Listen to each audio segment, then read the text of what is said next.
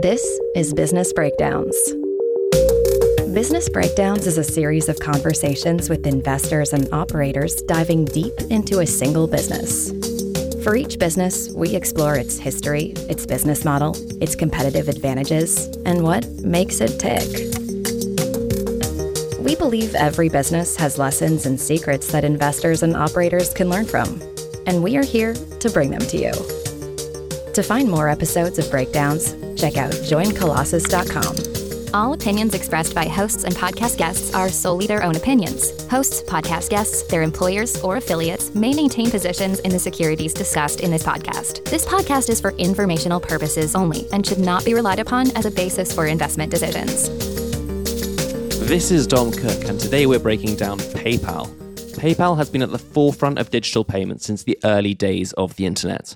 Founded by Peter Thiel, Elon Musk, and others who have since become household names, PayPal is a payments marketplace that facilitates transactions between merchants and consumers.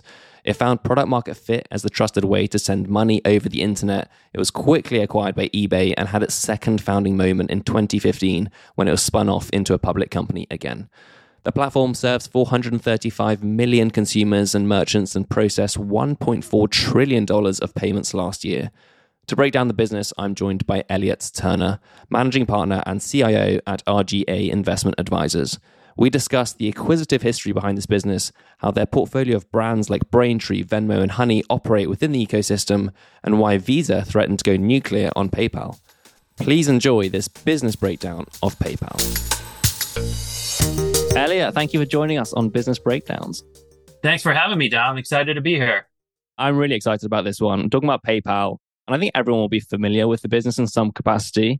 I thought actually a useful starting place would be with the company's history. There are various parts to this. You've got PayPal Mafia, eBay, there's plenty of M&A, activist shareholders. There have been a number of interesting twists that I think will help us set the scene for the rest of the discussion. Could you give us a quick run through of the important mileposts as you see it so we can make some sense of PayPal? Absolutely, yeah. One of the interesting things is that PayPal wasn't founded as PayPal. It was two separate companies. Peter Thiel and his crew founded Confinity, and Elon Musk founded X. And their founding dates were about a year apart. And then they were merged, kind of spearheaded by the venture capitalists behind the companies in 2000. And even then, they still weren't called PayPal. They didn't really have an exact vision of what their product would be. The two various teams were working on somewhat similar, overlapping, but different angles. Elon Musk and his crew wanted to build kind of a supermarket of banks in the digital space. That's when Citibank was being built publicly as a supermarket of banks. And that was all the rage. And obviously the internet was a new platform to do this. So Musk wanted to attack things from that angle. And Peter Thiel and his crew, they had this vision for digitization of money. And they had this idea. One little experiment turned into sending money to your friends through the Palm Pilot. Who remembers those things? The Palm Pilot, it was like the iPhone before there was an iPhone, before the BlackBerry, anything like that. And it turned out that this little way to send money to your friends was actually somewhat valuable. So after the merger, I think it's important to point out that Elon Musk was actually leading the company, not Peter Thiel. And they found this early use case with eBay, incidentally. And it was somewhat by accident. It wasn't really a deliberate effort to say, hey, we see this online marketplace, we see a problem, and we have the solution. It was some users started using it for those purposes. And you were able to solve one of the biggest bottlenecks for marketplace adoption, which was trust in payments. How do I know that when I buy something off eBay, and back then maybe I was buying a used record and I wanted to pay who knows who, some random name out in the middle of nowhere. Do I really want to send them a check and hope that a record shows up at my door? I wanted something that had built-in trust, and PayPal was able to solve that problem. And eBay didn't necessarily want PayPal to be that solution. eBay actually tried to build its own offering, and they had Wells Fargo as their partner to do so. And there were several different times along the way that they tried to disintermediate PayPal from the flow that people were using. It was not built into the flow. And then interestingly, Elon Musk didn't even want to use PayPal as their core product. He actually didn't like the product. He thought it was ancillary to his broader vision, thought it was a little small of a solution. So the Thiel team really liked PayPal. They had developed it at Confinity. They were kind of pushing it forward. There was then this boardroom coup where Thiel and his crew arranged for Sequoia, who are the venture capitalists, to back it, to kick Musk out as CEO. and reinstall Peter Thiel as the leader of the combined company. And that was kind of a critical moment where they finally coalesced around, hey, we have this great product. We found a killer app. We found a use case. Let's go all in on making that happen. And there were other problems along the way. You mentioned the PayPal Mafia, some of the names involved in that, like obviously Thiel and Musk, there's Max Levchin, there's Roelof Botha, who's now the head of Sequoia, PayPal's early backers. There's Reid Hoffman, who founded LinkedIn. Levchin was a critical player in this because in the wild west of the internet, when it was just getting started, even with PayPal, they had a problem with trust. They had a problem with understanding what were fraudulent activities, who was using it with the right intentions. And Levchin started building these really robust fraud detection algorithms and trying to understand what was a legitimate transaction or transfer and what was not. One other critical point I should make, which is, I guess, 2 points in one about the early days of PayPal, is this idea that you could send money to your friends digitally was a critical piece in building network effects. The more people you had on it, the more valuable it was to have PayPal and be able to send money to your friends. And PayPal was one of the more innovative companies in thinking about growth hacks.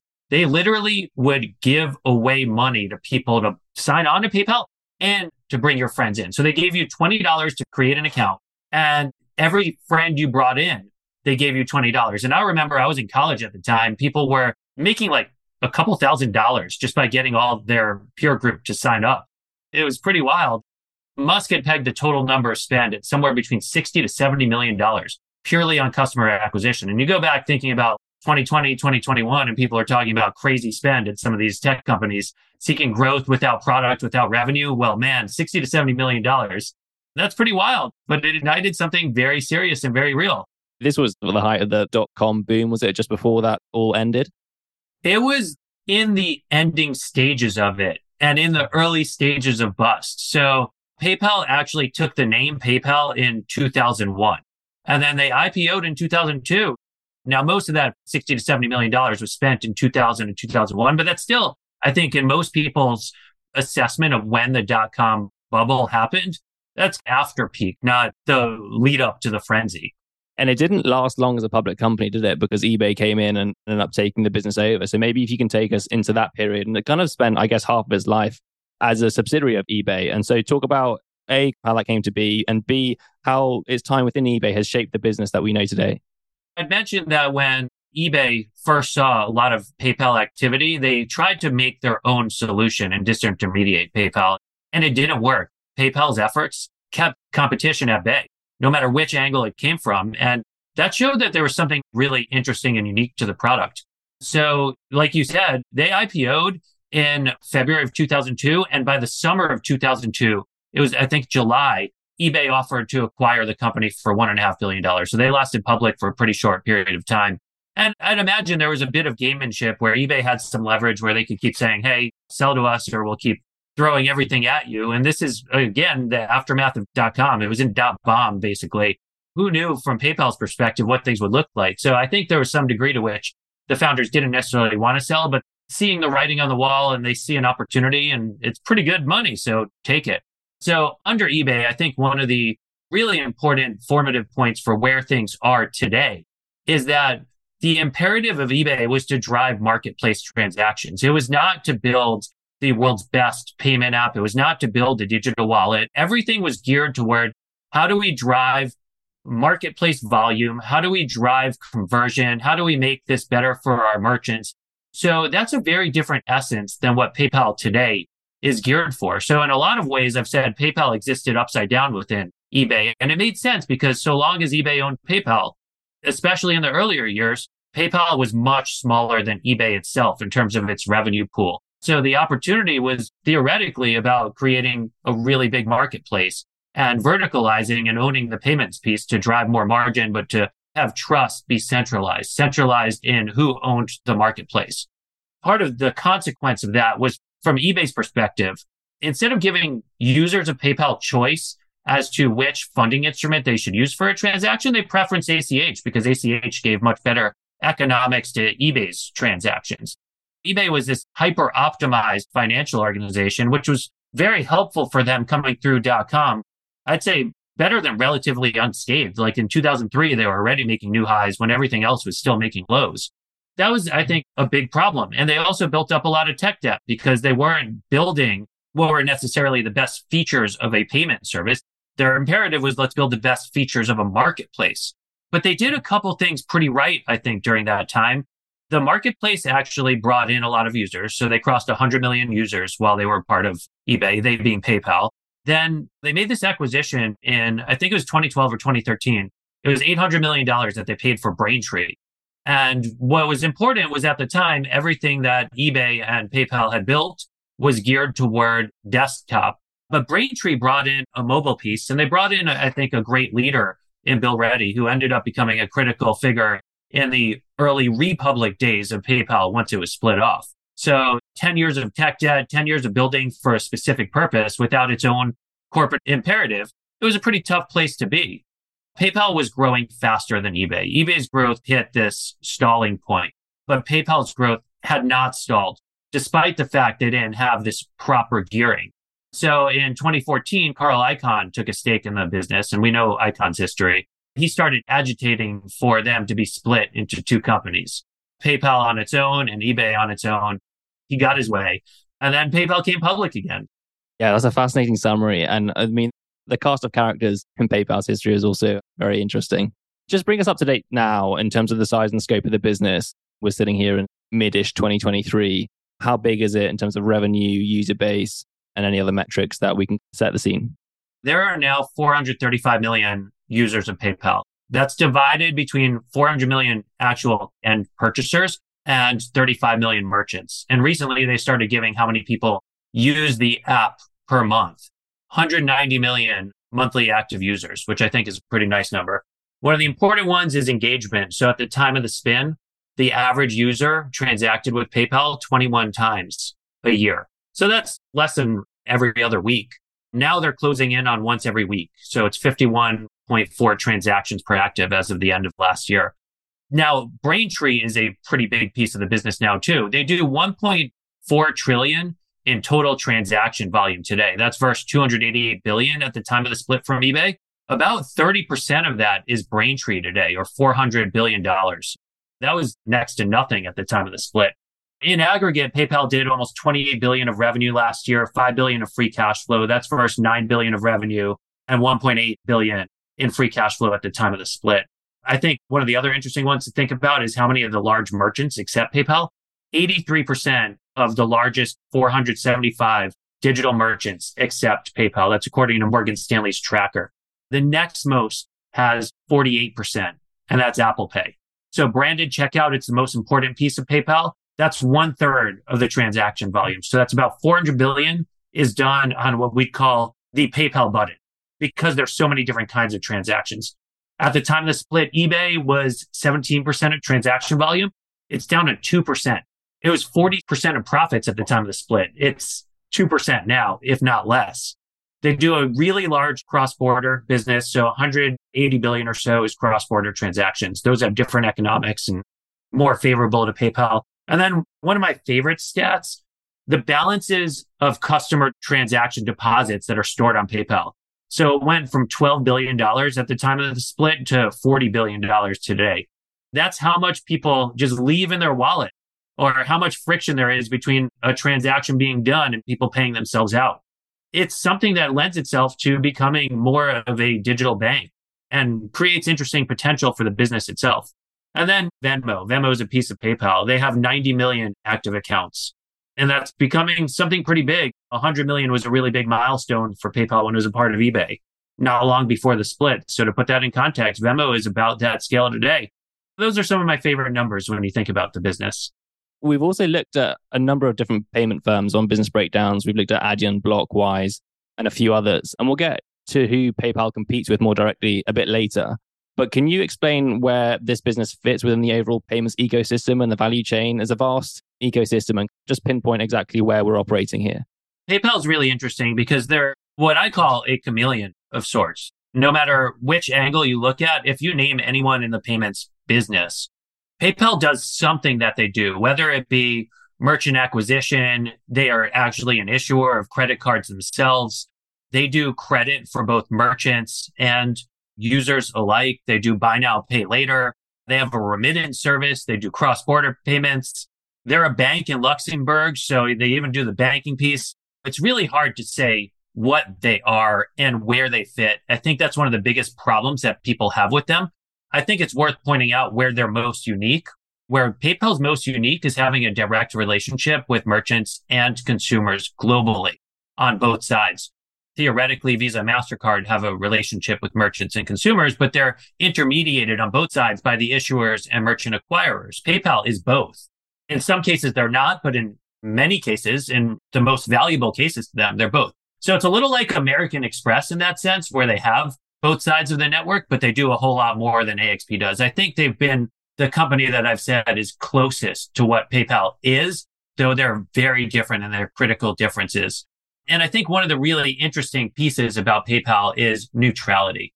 When you think about the platforms, they in some ways compete with Apple, compete with Google, compete with Shopify, depending on who you're thinking about in this sense. But PayPal is neutral. They have no one way in which they fit.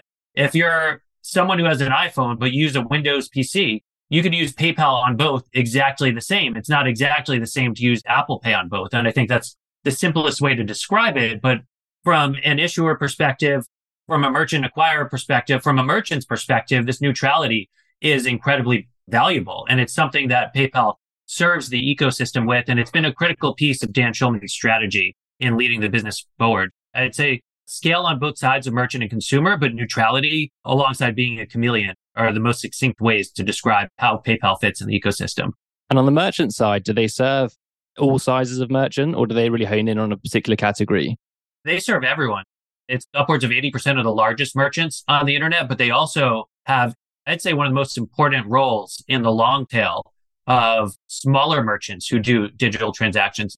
They are heavily geared toward e-commerce in particular.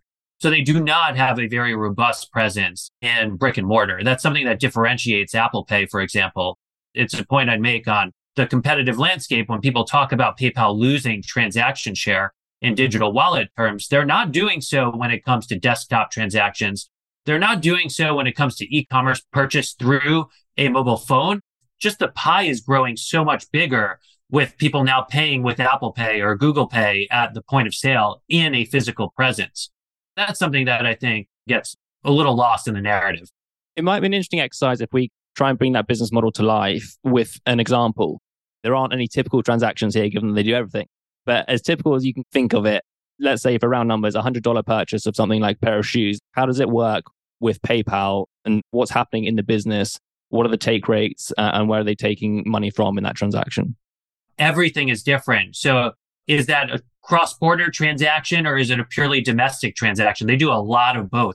There's branded checkout. So did they check out with the PayPal button or did they simply check out from someone who accepts PayPal as a merchant or who uses Braintree? Large merchants are charged less than small merchants. So to your point, they make a lot better economics on small merchants than they do on large merchants. In aggregate, if you look across PayPal, peer-to-peer transactions are included in their TPV. So their transaction level take rate is almost 1.9%. So that means out of that $100 transaction, they'd be taking $1.90 on average across all transactions. But it's skewed, branded checkout. So if someone uses the PayPal button to check out at a merchant, their stated rate is 3.49% plus a fixed fee. That fixed fee varies depending on the geography. So in the US, it's 49 cents. So PayPal would be taking $4 out of that transaction made on the PayPal button. Then you have to go into what did the customer use to actually make that payment? If they used some of that $40 billion that's stored on PayPal, well, beautiful. All $4 of that goes to PayPal. They capture both sides of that transaction. But if they used ACH, then PayPal has about a 5-cent network charge against that. That's the next best transaction in terms of how much PayPal gets to keep. Let's remember, if it's a large merchant, they're not paying 3.49% and the 49 cents are probably paying like 2.75%. Keep that in mind as I go down. But if someone used their Visa card, for example, for a PayPal transaction, probably 1/3 of the economics have to get split with the issuer in the transaction case. So the issuer would be someone like, if I used a Chase credit card, so not just Visa, but a Chase Visa, then Chase is going to get a piece of that action as the issuer. And so will the network. So Visa is not going to get nothing out of that, but they're going to get a much smaller piece than the others.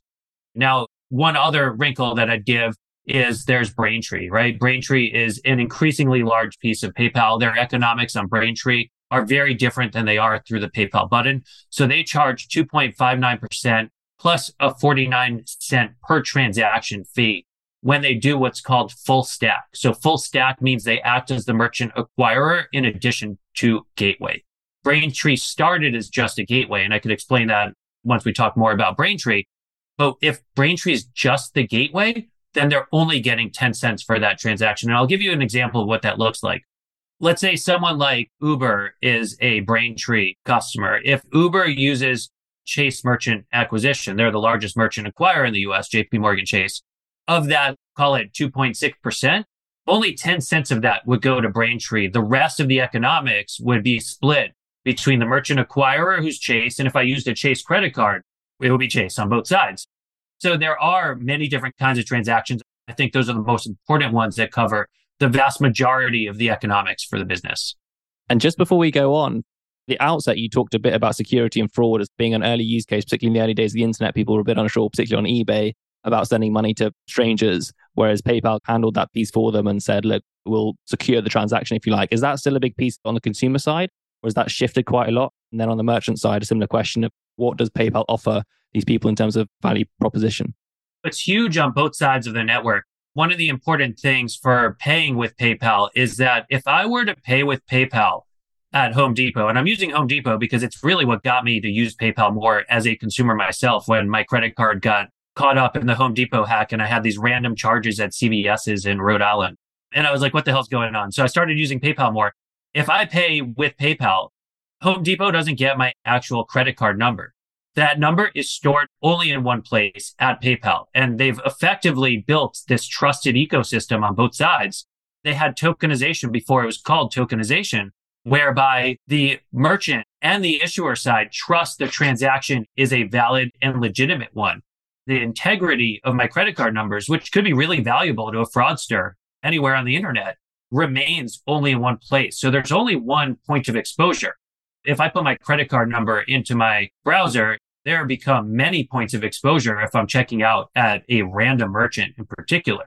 So that's really important from a consumer's perspective. From a merchant's perspective, PayPal is also able to better identify potential fraudulent transactions. So if PayPal is the acquirer for the merchant, they're way better at doing that. That's really important from a merchant's perspective because a fraudulent transaction is actually charged by the networks to the merchants. The merchants foot the cost of fraud. So the less fraud there is across the payment ecosystem, the less cost a merchant has to spend on payments in aggregate. And then beyond that, it's also something important from a merchant's perspective to be able to understand whether the funds are legitimate, whether it's honest, whether it's got true intent and approval rates. So because PayPal is much better at identifying fraud, they also reject fewer transactions with legitimate intent. So they have the highest approval rates of any of the processors. And that's been something that Braintree's been using to start taking share. They've been a little more aggressive in rolling out Braintree and starting to take incremental share from Adyen and from Stripe, which I think is a pretty important accomplishment and one of the key drivers of the business going forward. One of the striking things when you look at their accounts is that the financial model is pretty straightforward. They earn the vast majority of their money from transaction fees, and we've already talked about the take rate. But when you look at the products on both sides of the marketplace, we've mentioned some of them, Braintree, etc. It's extraordinarily complex, the ecosystem that they've built. And this is, I guess, this is particularly post the eBay business. You talked earlier about how PayPal was servicing eBay and now as a separate financial entity has been piecing these two sides of the ecosystem together in a more robust fashion. Can you walk us through the fundamental business equation, I guess, here and how all of these pieces fit together? What are they trying to do when it comes to make money? At the simplest level, it's how many users use PayPal, how many times does each user transact, and what piece of the economics can PayPal capture in each. Strategically, what they'd say is they view cash as their most formidable competitor. And their goal is to drive forward the digitization of the economy. And they want to do this in any way possible. And they want to work with their partners to encourage digitization. And this was critical in one of Dan Schulman's initial initiatives. One of the very first things he did when Schulman took over PayPal, upon the split from eBay, Visa, with Charlie Scharf's leadership, was saying they were going to go, in Scharf's words, nuclear on PayPal. And they were going to do everything they could to try to blow up PayPal's economics and destroy their presence with customers. Because under eBay, historically, the company had steered users to check out with ACH. They had a vision and a mission under eBay to drive transaction economics. So that pivot in mission to drive digitization of money helped align with Visa and change the strategy from empowering consumer choice. And this was part of the neutrality where they could then say, hey, we could work with all the issuers in the ecosystem to say, give incentives to your users to add their Chase credit card, their Citibank credit card as top of wallet in PayPal, and we'll help you drive more economics to your credit card. We'll help make credit card a bigger piece of the ecosystem. Their business strategy is geared toward getting people comfortable using digital money. Working with regulators to do so, that's one of the things that they've said they've done really well over the last few years. They've built a lot of trust with regulators that help them do more in crypto. So early on, they took a slow but measured approach to crypto, and they now feel a little more comfortable. They were the first way where you could use Bitcoin as an actual funding instrument for a transaction through the traditional financial ecosystem, if you will. And so anything that leads to money taking digital form is what their strategy is geared toward in a nutshell. I guess engagement then is key. You want people to be using your services as much as possible. And obviously that's how you're earning money. Do they have any interesting ways that you could share that they drive customers to using PayPal? I'm really thinking on the customer's side here rather than the merchant side. This has been in some ways my biggest frustration. And I do think they lost their way a bit during the pandemic, where instead of trying to drive engagement, they tried to grow the scale of the network. And so they have two nice levers they could pull on, which is how many people are transacting with PayPal and how frequently each user transacts with PayPal. And I view engagement as one of the most critical elements to this business. The way I've summarized it is that the more people engage, the more value they're getting out of PayPal, and the more other people will want to use PayPal. It also is critical for bringing merchants in, because the more people use PayPal, the more valuable it is to merchants, and the more merchants just have to accept it. Now, strategically, what they've done in terms of driving engagement, I think is somewhat lacking. We are trained through our credit cards to expect some degree of reward for use.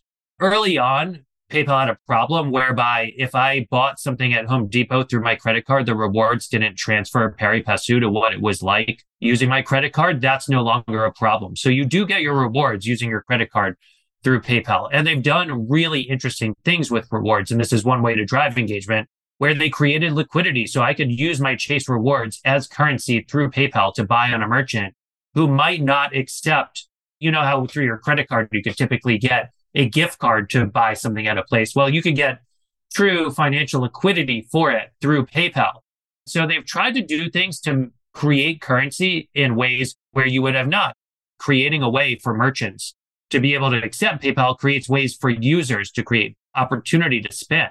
And so in some ways, it's hard to talk about opportunities for users without adding in this merchant overlay. But now that they're driving engagement as a strategy, they're starting to do more stuff on rewards. I think they should go much further. If you think about it, the average user is doing it 50 times a year. The average person has 3 to 5 subscriptions. If you get 4 subscriptions on PayPal alone, there's your engagement per active user. So if you get any incremental transactions, that's huge. And from a subscription perspective, there's major value as a user to have your subscriptions done through PayPal. And I'll give one big example. I subscribe to the New York Times. To cancel the New York Times, you have to pick up your freaking phone and call a person and wait on hold and be like, I want to cancel. And then you have to deal with their whole spiel of, well, if we offer you this, will you stay? And if we offer you that, and you're like, God, what a pain. In the PayPal app, you could go to manage your wallet and cancel your subscription with the tap of your finger. I think they should be a little more vocal about the ways in which they make things simpler for people. They're starting to do it. They're starting to get religion. I think buying Honey was something that was very important. Honey has built a rewards ecosystem on PayPal. It's something that's valuable for merchants because they're able to exchange funnel visibility for rewards for their customers. So they're trying to leverage both sides of their network. The problem is they probably severely overpaid for Honey, and it's taken a lot longer to build out these capabilities. But now that they're focused on engagement, I do think you'll see some creativity. I think Venmo is a really interesting wrinkle on this, where you could add in a social overlay. So I paid for Chipotle with Venmo, and it should share with my friends that I went to Chipotle. And that's valuable from a merchant's perspective, and it's fun and quirky from a user's perspective. Engagement is going to be the key piece going forward. And I want to add one more piece on engagement that I think is really important, because when you think about engagement, in contrast to adding one transaction from a new user, one transaction from an existing user has 1.5 times to 2 times the value because you have no customer acquisition cost against it. So driving engagement is way more valuable from a bottom line perspective, and it should be the focus of the business because of how it ties into the moat. You mentioned they've got a big pool of cash sitting within the PayPal ecosystem of customers that are just holding funds there. Do they do anything with that? And do they earn interest on it, or do they pass any of that back to the user? A lot of that is frictional insofar as, like they've said, it has an average duration of 9 to 12 months to that money, and they're able to invest it in short-term treasuries. So when you think about it from the perspective of we had 0% interest rates for most of its newly public existence, they will actually be able to drive a decent amount of earnings, and it won't show up in EBITDA because the I piece is not there, but that's pure cash flow to the business. And it's something that's pretty damn valuable. They actually have started to do, I think, some pretty smart things. So at Chase Bank, sorry to keep picking on Chase, I could say Citibank also, but they're still paying me next to 0% on even my money market account there. But PayPal has started offering 4% savings accounts. They work with a financial partner as well on it. So Synchrony Bank is their financial partner for that.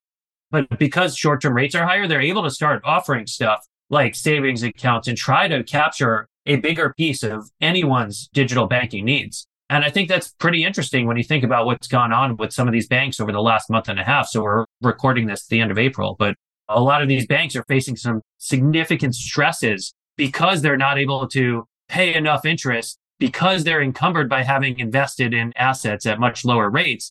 PayPal could say, hey, we will indeed pay you 4%. Just move more of your banking to us. Yeah, keeps people in the ecosystem.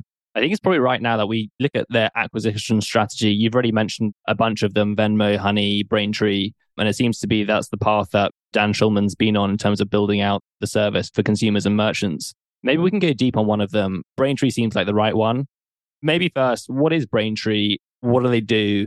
Why were they bought? And then just talk a bit more broadly about the acquisition strategy at PayPal. One of the interesting things I should point out is that Braintree was an acquisition before Schulman was there. It was something that was not part of their public equity acquisition strategy, but it does fit the template of what they looked for since then. But Braintree's just been a resounding success in a way that nothing they've done since has come close. And I think a key part of the reason is that Braintree helped move PayPal from a purely desktop presence to a mobile presence. And it brought in a great leader in Bill Ready, who's now the CEO of Pinterest. But Braintree competes with Stripe and Adyen. So they are originally just a gateway. So they were capturing a very small piece, helping merchants be able to accept transactions in mobile form while working with an incumbent acquirer. So some of their earliest customers that put Braintree on the map were Uber and Airbnb. Braintree was the way that helped get those companies capabilities to accept payments through your mobile device. So it's about 400 billion in TPV right now. That compares with Stripe and Adyen, both at around 800 billion level. And it's growing at 40+%. It is faster than Adyen because Adyen's 40% was in euros and they benefited from FX translation. And it's almost double that of Stripe's in the last year. The company is a little reluctant to shed light on because the economics of a Braintree transaction are not as good as a PayPal button transaction. But I think it's going to be increasingly important going forward, and they shouldn't shy away from that. Also, one of the critical pieces of Braintree was that their tech stack solved the tech debt problem that PayPal had accumulated during eBay. And one of the more important early initiatives that Schulman spearheaded was taking this big monolithic tech stack and building something modern. And they used the guts of Braintree in order to do that. And that helped the company far more rapidly develop and deploy new innovations and new features. Like they were able to take buy now, pay later and roll it out to their entire network within a couple of weeks. They were able to launch crypto, roll it out almost instantly. Formerly, they were not able to do something like that. And one of the really beautiful pieces that came with Braintree, which at the time no one really knew would be much of anything, Braintree had bought Venmo 1 year before PayPal bought Braintree. So Venmo came in. It was not an acquisition. It was something that they got through Braintree, and it gradually took on a life of its own. So Venmo is no longer thought of as a piece of Braintree, though it very much was. And it was part of Ready's vision to be able to say to their merchants, hey, we do have a customer side. Though it's taken, I think, a lot longer than any of us have hoped to see the merchant services come through with it. And I think one of the wrinkles of that is in the early days of PayPal, you had the marketplace transactions, and it was quite easy to say like, oh, I know this transfer of money was not peer-to-peer. It happened on eBay, so I will therefore charge for that. Now it's more like I take a tennis lesson and I pay someone with Venmo. How do they know that is or is not a transaction? Well, they do have really good data, and they are starting to force that into the transaction flow. But Braintree is the tech stack that now underlies just about all of PayPal, except for the prowess in fraud detection. PayPal was able to take their secret sauce in fraud detection and overlay that on top of Braintree's really strong elements, and was able to make Braintree that much better. And in the conversations I've had with merchants, the reason why Braintree's won a lot of share in the last couple of years is they have much higher approval rates and much lower instances of fraud. And so they're able to work together in that. One of the questions I ask myself is, should Braintree even be part of PayPal anymore, though? What's the value of Braintree being part of PayPal? Why can't they find a way to split these businesses and make Braintree a stand-up entity on its own? Have Braintree compete with Stripe and Adyen? And in some ways, neutrality, I've said, is the moat for PayPal, but maybe giving Braintree a degree of neutrality where they're not part of PayPal, where some merchants might not think of them as part of PayPal, could be advantageous. So that's the question I'd leave hanging out there. If you've spoken to the company, what have they said with regards to that? Or if you haven't, what would you anticipate them saying in regards to that question? They give an example of Venmo, whereby Braintree merchants are able to get Venmo first. And that's a way they're able to drive adoption of Braintree from a merchant who might not be on Braintree, but badly wants to accept Venmo and get access to that demographic. And it's a way to push out Venmo, which I'd theoretically keep with PayPal rather than Braintree, and give it a much bigger merchant installed base. So having both sides of the network, increasingly Braintree is taking the merchant side of PayPal. So even PayPal's merchant services that they formerly had a lot of the long tail of the internet with, they're increasingly moving that to Braintree. So in some ways, you could say this mode of having both sides would go away a little bit if they were two separate companies. But I think there are ways in which you could keep a lot of the benefits without having them under the same financial umbrella. Just to finish off the financial model before we move on to some other points, you mentioned the 198 take rate. How does that flow through to the bottom line? Just finish off the financial model for us. How does revenue split down into cash flow and profits? The biggest investments that PayPal makes beneath their revenue line are customer service and R&D. And I think customer service is one of the really interesting ones, because that went from well into the double-digit % of revenue to now the single digits. And that was enabled by that initiative from Schulman to facilitate customer choice, no longer steering to ACH. A lot of people would call in and be like, I wanted to pay with my credit card. Why did this go through ACH? And so giving people choice, that removed one of the foremost reasons people had to call. R&D is going to continue to take a pretty big piece of the economics beneath revenue for PayPal, because they do need to keep innovating. They do need to keep developing. It's where they invest in their fraud capabilities. I should have said fraud is something that comes above take rates. That's something that flows through into their revenue. And S&M is one where they went a little crazy in the last few years. They drove it up as a bigger piece of their revenue. They started acquiring more people. They did brand development. They bought stadium rights in Arizona, for example. But S&M should take on less prominence as things go on. One of the big questions about PayPal in general is, so that $1.88 out of $100 transaction they take, that had been closer to $2.80 when they started their split from eBay. And there are two big forces of that. The rise of Venmo is predominantly peer-to-peer, so peer-to-peer flows through to that take rate. But also at the same time, you have a general narrowing of transaction take rates from any merchant acquirer. It's happening across the ecosystem. Merchants don't like that someone has to take a piece of their hard-earned revenue. So the idea for PayPal and for any payments company, right? One of the examples I like using is that American Express started with over a 5% take rate, and they're down to nearly a 2%. And every year that they've existed, this number's gone down. It's that you make it up with engagement. So the more you can pull people into digitizing their payments, the more you're able to do that. So PayPal's been in this mid-teens margin range. They had been driving that margin steadily upward every single year of their newly public existence until last year. And things took a big step backwards because they made this massive investment in, rather than saying, hey, we love being a digital wallet, they were like, let's become a super app. So they started investing even more into R&D, and they expected to increase that investment. And suddenly they're like, whoa, e-commerce growth is stalled and our revenue's not going up, but we just committed to growing our expense base by our expected nearly 20% growth in revenue. And so you're stuck with a delevering of margins. So they're now committed to significant cost cuts. They're laying off, I think it was a high single-digit % of their employee base, and they're cutting back on certain kinds of experimental spend, and they're cutting back on customer acquisition. So they should get back to the high teens. I've always felt their incremental margins in the mid-20s to 30% range should be where margins go longer term. And they should have even more upside to that, because when you think about what drives this business, it's predominantly a fixed cost structure. The costs are largely a choice, much like a lot of other Silicon Valley companies. They do have to fight that headwind of getting less and less from a transaction every year, but they are making it up with volume. So they should be able to easily get back to this recipe. So this year, they expect another point of margin improvement at least. So that should be able to play out over the next 5 years, where they're able to squeeze out most of top line flowing through to bottom line. Yeah, they're not alone in walking back some exuberant spending from the last few years. There's a few other companies in that list. Exactly right. As you think about this business from an overall perspective, what differentiates PayPal from its competitors? What enables them to earn excess returns? They've grown really nicely since they split off. What is the moat here? They have a frequently transacting digital wallet user base. And every platform's been trying to build that out. And they have a large merchant population as well.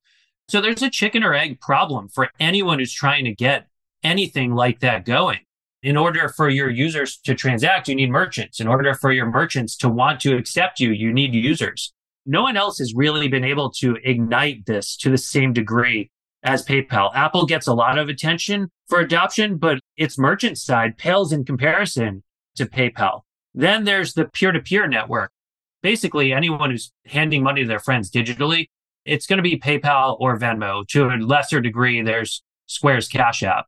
I think that's something that's critically important, and it's something that's really valuable to leverage the neutrality of PayPal. So I'm green, which means I have an Android phone, for those of you who don't know. And if I wanted to send money to my friend who has an Apple phone, I'm not going to be able to do that with Apple Pay. So there's no way that Apple Pay could ever get to the same degree of relevance as a truly open peer-to-peer platform could have. Now, the banks are trying to build something with Zelle. Anyone who's banked is able to use Zelle and transfer with anyone else and do it through an app. But Venmo and PayPal are much earlier adopters in getting out there, have network effects on both sides. And then I think their fraud detection. It's a true differentiator. People don't like saying first mover is an advantage, but every year you've worked on fraud detection puts you, if not 1 year, perhaps even more ahead of what others are able to do. So anyone who's starting from scratch will have an incredibly tough time to keep up with you. And that's what enables stuff like one-touch checkout. There's no other wallet that's able to do one-touch checkout in the same way and do it across the open internet, where it's not just in pieces of their ecosystem where you're using their platform at the time. They're able to do passwordless login now. So if you're able to see that for yourself, you don't have to use your password at all anymore to use PayPal, because they have such a long history of how consumers transact with it and how you yourself might transact with it, that they could trust putting you on without a password. And by the way, the cost of fraud in that would be to them. And they're able to roll out products like buy now, pay later, because they know fraud better. They know consumer behavior better. So they know how to handle the allocation of credit. So people that have used PayPal for longer than others get more credit than those who just signed on to do one BNPL transaction. And they're able to offer that as a service to their merchants at the same cost as traditional merchant acquisition for someone like Afterpay who needs to charge more in order to account for the cost of fraud in their standard transaction rate. So that's really advantageous for merchants and consumers alike. So everything that I'd say is unique about PayPal is something that they can simultaneously advantage their merchant base and their customer base at the same time. And they're a big business now and older than most of the competitors that we've discussed to this point. What are the frontiers of competition for them today? And who really are the big competitors that they would point to? I know that eBay is swapping PayPal for Adyen. So is Adyen a competitor? We've got firms like Stripe and Block that we've talked about. And Apple Wallet is something that you often read when you read about PayPal, their digital wallet as well. It goes back to my point on PayPal being a chameleon, but they compete with everyone and they're partnered with everyone in various ways. It goes back to Visa, who the nicest word they'd say about them was they were a frenemy, to now Visa's actually partnering with them to build their own peer-to-peer capabilities because they see the value of PayPal's network there. So Adyen and Stripe directly compete with Braintree in order to get merchants to accept their services. Square on the merchant side is not a competitor insofar as they predominantly have a brick and mortar presence, but they are a competitor insofar as Square's trying to move to more online, and PayPal made an acquisition of this asset, iZettle, and is trying to do more of what Square does. It's a dongle, in theory, works the same way. Then they're competitors with Block on the digital wallet side. Cash App is absolutely competing more with Venmo than traditional PayPal, but in some ways both. Apple and Google are both competitors, but also partners. Google was one of the first to start a way to pay with funds stored at PayPal at brick and mortar merchants.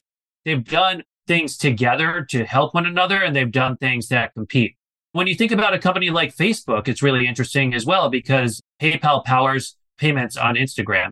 At times, they've been trying to build some of their own vertical capabilities on the payment side. So they're a little bit friend and enemy with everyone. They've partnered with everyone in various different ways. Zelle from the banks is a competitor, but they work with banks in so many different ways that are advantageous to both. Merchant acquirers, they get to accept the PayPal button, but they also at the same time have to compete with them for some of the business. So they're a little bit of everything. They have a remittance service, which was the first acquisition Shulman made as CEO, which competes with the likes of Western Union, Remitly. I think one of the areas where they face the least competition is in cross-border transactions. So for a merchant who wants to sit in a foreign country but sell to the US, PayPal's probably the best way to do that. And that's very complicated, as I understand it as well. What's the relationship like with Apple? Because they partner in some areas, but I have to imagine that they would love to be part of Apple's wallet. But I can also imagine that Apple would be keen to keep them off that page. Yeah, it's an area that's tough for PayPal because they, I think in an ideal world, start calling antitrust attention. And it is coming to how Apple will not open up their near-field chip to anyone other than Apple Pay. And they're using their position of dominance in order to keep others out. And they say it's in the interest of protecting their consumers. But hey, consumer choice is a big piece of what antitrust law was built around. And Europe is the first to move on this. So it seems a little more keen on trying to find ways to force Apple to open things up. That's something in the next 5 years. I'd expect it to happen in some way. But Apple also, one of the most used payment sources for Apple products is PayPal. And I mean that if you're buying a new computer or if you're buying a new phone, you're more likely to pay with PayPal than just about any other instrument. And those are big ticket items. And so PayPal has an important role to play. But everywhere you go, there's this blurring of lines. And I think that's where PayPal has to, on the one hand, they really want to get into NFC, but they have to play nice because you don't want to have Apple turn on you in another arena. NFC being? Near-field chip. Before we started recording, we talked a bit about management in general, and Dan Schulman is leaving at the end of this year. And you said they've got an interim CFO. And so there are some open questions in terms of the board and what the management looks like going forwards. Before we get to that specific question, just on capital allocation, they've often bought versus built. How much innovation comes from within the business? What's the strategy going forward? And how else do they use their cash flow? One of the frustrating things I'd say is that they've spent $13+ billion on acquisitions and partnerships in their newly public state. And I'd say the vast majority of their growth and value has come not from these acquisitions, but from actually innovating, creating new product. Like buy now, pay later took no capital allocation. It took R&D and initiative. So something like Zoom added nominal revenue, but in the grand scheme of things, who knows how much value they got for that $800 million of spend. They bought something called TO Networks, which they had to write down 100% of the value of. It was supposed to find a way for people to put cash into PayPal and had a big store presence, but they found critical failings in their capabilities to detect fraud and not be defrauded.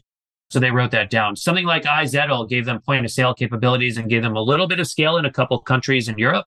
And they are using it to roll out that product in the US, but it got throttled a bit by antitrust settlements they had to make in the UK in particular. Hyperwallet maybe is one of their more valuable acquisition pieces. They'd been really good at accepting payments for merchants in marketplaces. They had not been good at payouts in three-sided networks. So for example, I could pay Uber, but can Uber pay the driver with PayPal? They could not until they had Hyperwallet. So Uber had to build two separate systems. And that's really important for the likes of Airbnb. There are many of these kinds of networks that are emerging now. Honey was the biggest acquisition they made, $4 billion. It's TBD.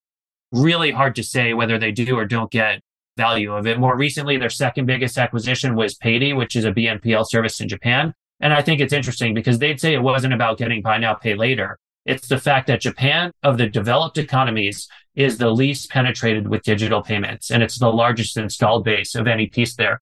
They bought these stakes in Uber and Mercado Libre. Uber at their IPO, Mercado Libre during one of their big fundraisers to expand more into payments, because Meli started as an eBay marketplace. One of the things that I laugh about is eBay had the same size stake in Mercado Libre that PayPal ended up buying, but eBay took that stake in the split and ended up selling it in the market.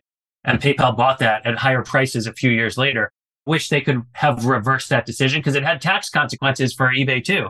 So the net of that was kind of goofy. Now, also netting against this $13 billion in spend, they received $7 billion in proceeds from creating a capital light consumer-facing credit partnership with Synchrony. They sold their credit book, so they didn't have to have that in their balance sheet. That was something that was very helpful for investors early on.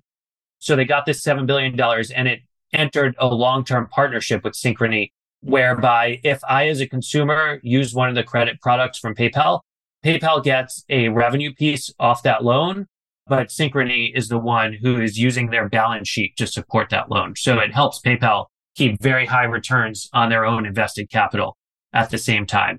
Capital allocation, I'd argue they should be selling these stakes in Uber and Mercado Libre. Mercado Libre was supposed to have come with a partnership within a year. We're like 5 years later and there's still no partnership in any way that we can see. Like, what's the value in having either of these pieces?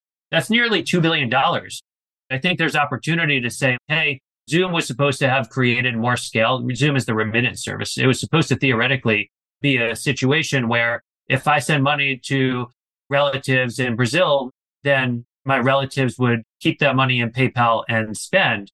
That hasn't really taken off for a variety of reasons. So why not maybe combine Zoom with Remitly and do something interesting there? Who knows? But there are a lot of different potential opportunities. And then the other big pillar of their capital allocation, it took even more than their M&A strategy, was $16 billion of share repurchases. And I think that shows it's a really capital lean business. So the fact that they were able to do all this while driving really impressive growth since their spin shows just how little cash they need to drive this growth and how much they're able to spit off every year. So of the $5 billion in free cash flow this year, basically all of it's going to go to share repurchases now. They're going to focus a little less on acquisitions. And I think that's partly due to things really started turning down for them when it was speculated that they might acquire Pinterest. So having this activist presence with Elliott Management, Elliott with two T's, not one like me, they're way better investors than me. Having them in there in order to steward the business and make sure that the company does right by shareholders, they're going to refrain from some of this acquisition activity. Can you just talk a little bit about Elliott's involvement and what they've been asking the business to do or what they're calling for and whether it's coming to fruition or not? They've been pretty tight to the vest about it, but you could guess some of the pieces. So after Elliott came in, there were very strong commitments to reducing some of the excess expenses that were put on during the COVID period. And I draw this contrast with someone like Amazon, who built too much fulfillment capacity, versus PayPal, who invested in a super app. With Amazon, fulfillment capacity, sure, they spent too much in the near term, but one day they'll grow into it and find utility out of that. PayPal's investments in the super app are literally worthless. So it's not investment they'll grow into. And I'm being a little facetious. There's some things they will have learned along the way, and maybe they'll stumble into something, but it doesn't have the same value as overinvesting in fulfillment. So expense reduction, really big one. You know, the quarter after Elliot's involvement was made public to the market, that's when PayPal went about this strategy of discipline, capital allocation. They were very public in their commitment, no big M&A. They had not done that before Elliot's involvement. And if I had to speculate, I'd say Schulman's retirement can directly be traced to Elliot's involvement. And I expect them to play an important role in identifying, interviewing, and appointing a successor to Schulman. Well, let's talk about that. What does the decision-making team look like now? When does Schulman leave, or when is he supposed to leave? And then if they found a replacement yet, or what does that bench look like? Yeah, so that's one of the harder questions in some ways. For years after spinoff from eBay, I thought Bill Ready would be the natural successor to Schulman. And he left to go to Google because Schulman wasn't ready to retire at that time. John Rainey as CFO, he was an airline guy who came in as CFO and brought a lot of discipline at PayPal. And one of the pieces that I could have mentioned earlier is PayPal still has a lot of pricing levers because of all these different ways in which transactions are run through the system. So Rainey was really smart in building out a team in understanding pricing and developing better strategies for where they add value and what they could charge people. And Rainey left for Walmart last year at about this time. They hired a successor who never really took over. So Gabrielle Rabinovich, who has run IR very competently, has been their interim CFO for the better part of a year now. So now you basically have unclear leadership at the top. It's not clear who an internal candidate would be to take the role. I have my stalking horse bet, and my bet is Cameron Zaki, who is the COO of Adyen, who really was critical in building the US business for Adyen. And one of the interesting things about Zaki is literally the day before PayPal released Q4 earnings, in which they announced Schulman would be stepping down and retiring. The day before that, Adyen in their Q4 report announced that Cameron Zaki, who is COO for basically their whole public existence, would be stepping down and retiring. And he was a PayPal guy for a decade before he actually went to Adyen. So he knows the business through and through. And he also competed with them. And further, as Braintree has taken prominence as a growth factor, he has a much better sense of how Braintree needs to fend off perhaps its most formidable competitor in Adyen. If I had to make a bet right now, I'd make him, Cameron Zaki, the odds-on favorite, though this is purely speculation on my part. Well, full circle. We'll see whether that comes true. And if you think about whoever this person may or may not be, what are the opportunities for them as they take the helm into the next phase of this business? There's almost a nice line in the sand this year as their eBay partnership winds down. That's the end of one chapter, I guess, and the beginning of a new one. What does growth look like going forward, and where are the opportunities lie? One of the things that came following the Elliott announcement was trying to make a better vision for what their growth algorithm looks like to investors. So coming out of the spin, they'd formerly had this, we expect high teens TPV growth that flows through to mid to high teens revenue growth. More recently, they've had to revisit that after COVID. It's a debate whether COVID pulled forward growth or how that looks. And I think everyone who's listening to this has probably seen that chart of e-commerce penetration in the US. That went parabolic during COVID. And we're now almost back to what formerly would have been trend growth to e-commerce. And what PayPal has said is they expect to grow at or above the rate of e-commerce in revenue terms. And they expect, given they have bloat in their cost structure, and given that there's natural operating leverage to any payments platform, that bottom line should grow in excess of top line. So more near term, they've only been willing to put out 1 year at a time right now. They expect 18% bottom line growth, but this comes with an expectation of mid to upper single digit revenue growth. There's going to be a pulling forward of some of that operating leverage. But I think e-commerce growth is a very fair way to put it. They're heavily levered to e-commerce growth, and there's incredible optionality. If they could get anything that gives them more relevance to brick and mortar. And I think that comes from a combination of this blurring of the lines. So if I buy something from Home Depot online, but for store pickup, that might look like e-commerce, but that's brick and mortar. So as more of those kinds of transactions start taking shape, there's upside to their growth algorithm. And then there's upside if they're able to get the near field presence from Apple. There's incremental upside if they're able to take some of the Venmo transactions that are like, I pay my babysitter, and make it into a commercial transaction of sorts to create liquidity to new markets in digital form. Things that paying for a babysitter very much was a cash transaction historically. Now it's very much a digital transaction. And that's just one example, but you could do dozens. I know people who split their rent or pay rent through stuff like Venmo. That's all incremental opportunity above and beyond the core growth rate of e-commerce. So I think they haven't exactly done enough to highlight the degree of optionality and what they expect their core growth driver to be. But I think it's very much there. And on the flip side, we talk about risks on this show, and what keeps you up at night as a shareholder? What are you worrying about? Is it execution, competition, just that constant decline of the take rate? Where would you focus people's minds? Take rate's one of the ones I worry about least. I have studied the history of payments platforms. Every single one of them has had take rates fall over time. The problem and where it falls into what keeps me up at night is if you're not able to make it up with volume, with adding new use cases, new utility, then you're not going to be able to maintain your margins. You're not going to be able to keep driving profitable growth. And profitable growth is more important than merely growth. So when you think about it, competition is the biggest headwind to increasing engagement and adoption. So someone who might transact with PayPal 50 times through their desktop, if every time they then go for in-store transactions, and that's where the biggest opportunity is, it happens on Apple or Google Pay, you're not going to be able to drive incremental adoption in the same way. Competition for Braintree coming from Adyen and Stripe, offering different kinds of value. Stripe is just a lot easier for a long-tail merchant to take on. And long-tail merchants have better margins than really large merchants. Adyen's done a phenomenal job building the most robust global capabilities for multinational merchants. So they have a very unique value prop for a merchant who might be situated in 100 different countries. That's challenging for Braintree to compete with, but they should be able to do that because PayPal is such a global business. But competition is definitely a big part of what keeps me up at night with this, as is, I'd say, a vacuum of leadership. They've had a bit of churn at the top, and it's unclear who's going to be the next leader of PayPal, and leadership will play a critical role in what the vision for this business is going forward. So I do think that's part of what's kept investors sidelined despite better than expected financial performance early this year. And I think the board of directors, there are no real payments people on the board. They need better stewardship in that sense.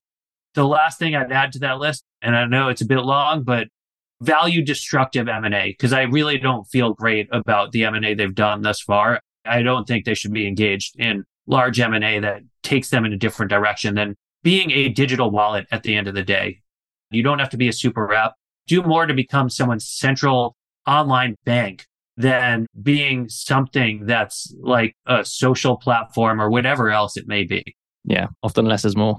On that point, we could close these conversations out with the same question, which is, what have you learned and what could you share with both investors and operators from your studying of PayPal? I've learned so much about sentiment, about emotion, and about myself through this experience. The first time I was ever mentioned in the Wall Street Journal was the day after the Visa deal was struck in 2016. And I'm sure it's because I was the only person who was dumb enough willing to make a positive spin on it. But I was right in that sense, in that time, insofar as there were a ton of specialists who felt Visa would kill PayPal. Specifically, PayPal as a chameleon, no one was sure whether it should be technology analysts or payments analysts who cover the company. So one of the things I think I got right was that it was a big advantage being a generalist and not having to wear the specialist hat and view it through the prism of one or the other and appreciate where and how it fit into the ecosystem and what drives value. On the flip side, I really did not handle my own investment in this very well. Insofar as the stock went parabolic during the pandemic, and it would take a whole lot more growth to sustain the values that they were sitting at during the most euphoric days of the COVID bubble. It led to, I think, and I didn't like it at the time, to the company veering from what I thought was its most important driver of value, engagement. I joked about how I have this tweet out there that every time Schulman in PayPal's Investor Day in early 2021 said super app, I should just drink because it's so stupid. It was what I thought was a company that was moving a little too far from its core mission. So be critically focused to what the core drivers of value are, and be focused to whether management is sharing the same North Star that you are. I've been very vocal. I've spoken about PayPal now publicly at least a handful of times. And each time I've said engagement. So long as engagement is going up, that's what's important. Even if engagement's going up, but management doesn't view that as important, that's a problem. So make sure I'm aligned with the direction the company's being steered in. And I'm happy to say it's back on track. I've joked that when I first bought the stock, I wanted to get a double within 5 to 10 years. I'm there, but the path has sucked. So be disciplined, stay true to yourself. Don't get caught up on things when they're going really well. Like, make sure your vision's aligned. Excellent. Well, Elliot, thank you so much for breaking down PayPal with us as a business which has ripple effects throughout the economy, both in what it does and the people that launched it and what they've gone on to do. It's a fascinating business. So thank you very much for explaining it to us. Thank you for having me, Dom. I love the podcast and really excited to be a part of it. Thank you. To find more episodes of breakdowns ranging from Costco to Visa to Moderna, or to sign up for our weekly summary, check out joincolossus.com. That's JoinColossus.com.